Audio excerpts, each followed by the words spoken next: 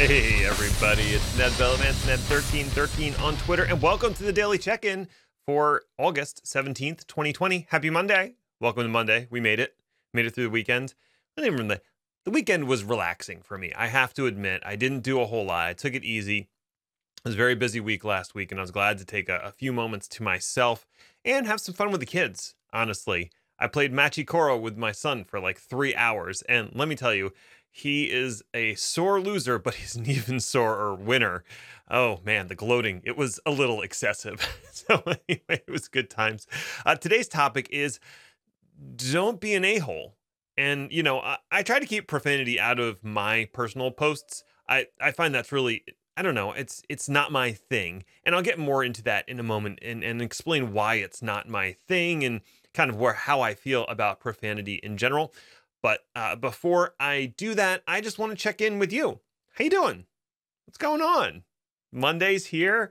It's a new week. August is halfway over, and let me tell you, the weather has cooled off. It was 58 this morning when I went out for a run. 58! That is just, I can't tell you how wonderful it is. After going out in like 100% humidity and 77 degrees, for it to be 58, it was so unbelievably refreshing.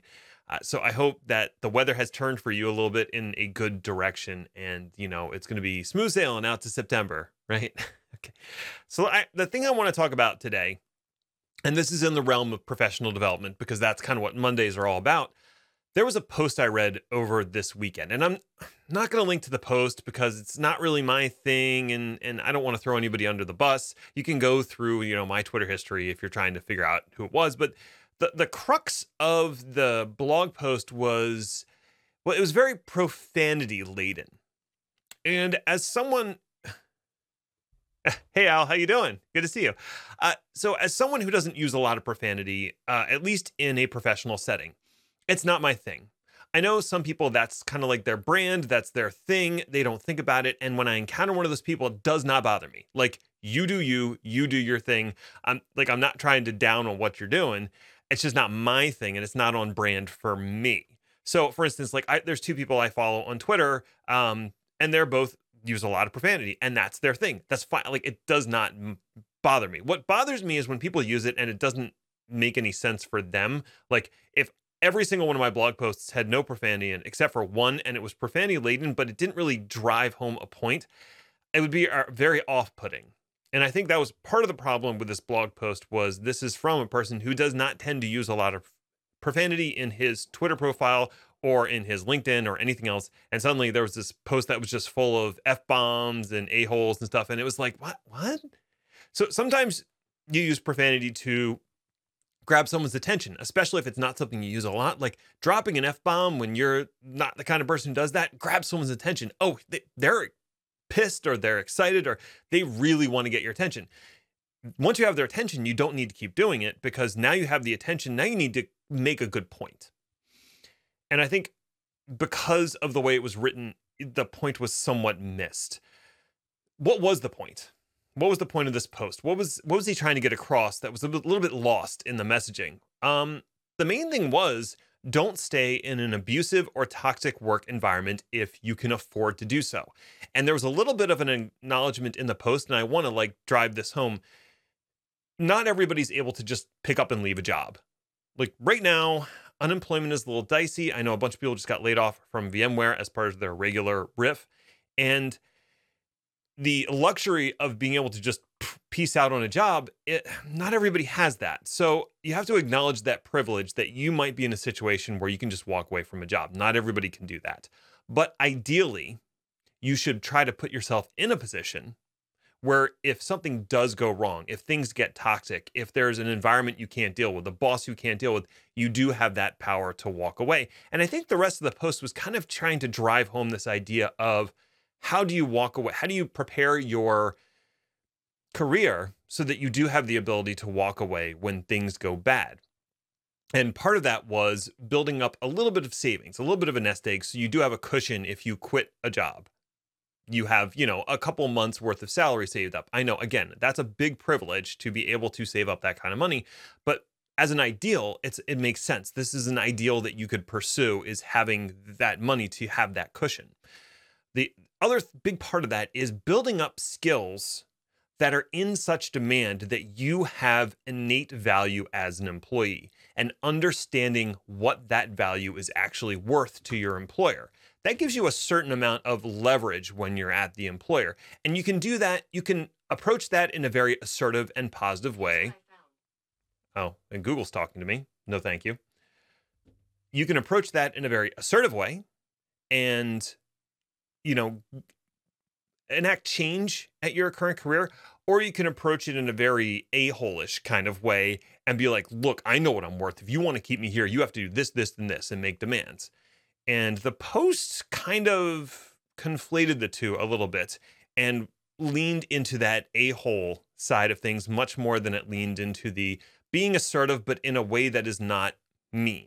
And, one of my 3 pillars is being nice, because I think that being nice to other human beings is a worthwhile pursuit, even when they're not nice back. And that doesn't mean being a floor mat that people can walk upon, but it does mean like being assertive for yourself, but in a way that is not denigrating to others and is not mean. I mean, that's just what it comes down to. You're nice until it's time to not be nice, if I can quote Roadhouse there.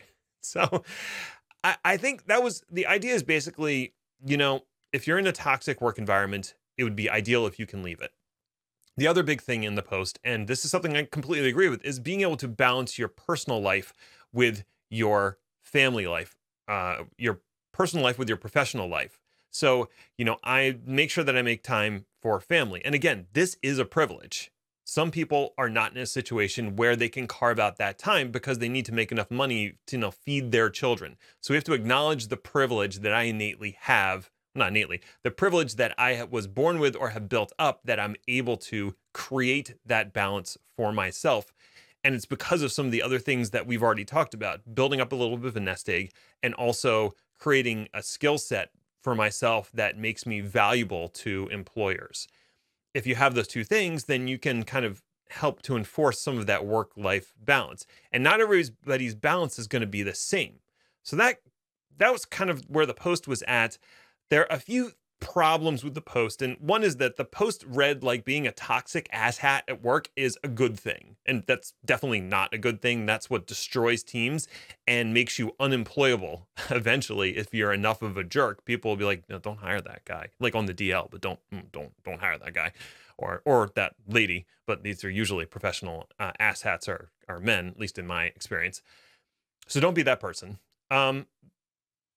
You can be assertive and stand up for yourself, but you don't have to be an a-hole. And I don't think that the toxic person is what the poster was going for, but that's really how it came off. And there was a lack of perspective in the privilege that this person had. So those were some of the problems. There was some weird commentary in the Twitter thread and kind of a calling out a bit of the fact that you don't do this alone and that you have the support of others, specifically spouses who pick up some portion of the labor at home so that you can further your career. And that is absolutely true. And it kind of hits home for me because I know, especially when I was trying to start up my own business and doing my consulting work, my wife had to do more work at home to help out with the kids because I was trying to build this thing. And we talked about that. And that was something we both understood was a goal for us. And because of that, she knew that once I had launched my own business and stopped doing this other consulting job, my workload would drop and I would be able to contribute more to the kids and just contribute more financially as well. Like there was an understanding there and a discussion.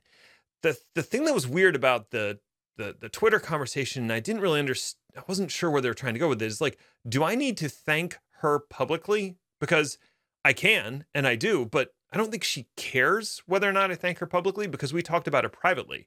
Does this private thing need to be public? Was the point that I need to let others know that you should appreciate the people who help you out? Is that something people don't know? And I don't, it was that whole point kind of threw me through a loop. And I was like, am I not thanking her enough? Am I not acknowledging the support of others enough? And I think I do, but definitely that leads to a whole other point that I've talked about before, which is surround yourself with good people who are supportive and also support them when they need help. and you kind of lift each other's careers up. So maybe that's a good point to end on. Be assertive about your career. Try to build up a skill set that makes you valuable to employers. So if you lose a job somewhere, you gain a job in another place, and build up a network of good and supportive people, including a significant other or just really good friends or people in the industry who can help you with your career and your life as you go down the road. And I think, if you can combine all those things together, you're going to have a pretty good career and probably a decent personal life. So those are my thoughts. That's all I got for today. Tomorrow is Terraform Tuesday, so watch out. We're gonna be talking some good Terraform stuff. I don't know exactly what, but I'm gonna come. Actually, they just released an Active Directory provider, and I might do a demo of that Active Directory provider because that'd be kind of fun. So watch for that tomorrow. That'll be Terraform Tuesday. And until next time, stay healthy and stay safe, everyone. Thanks.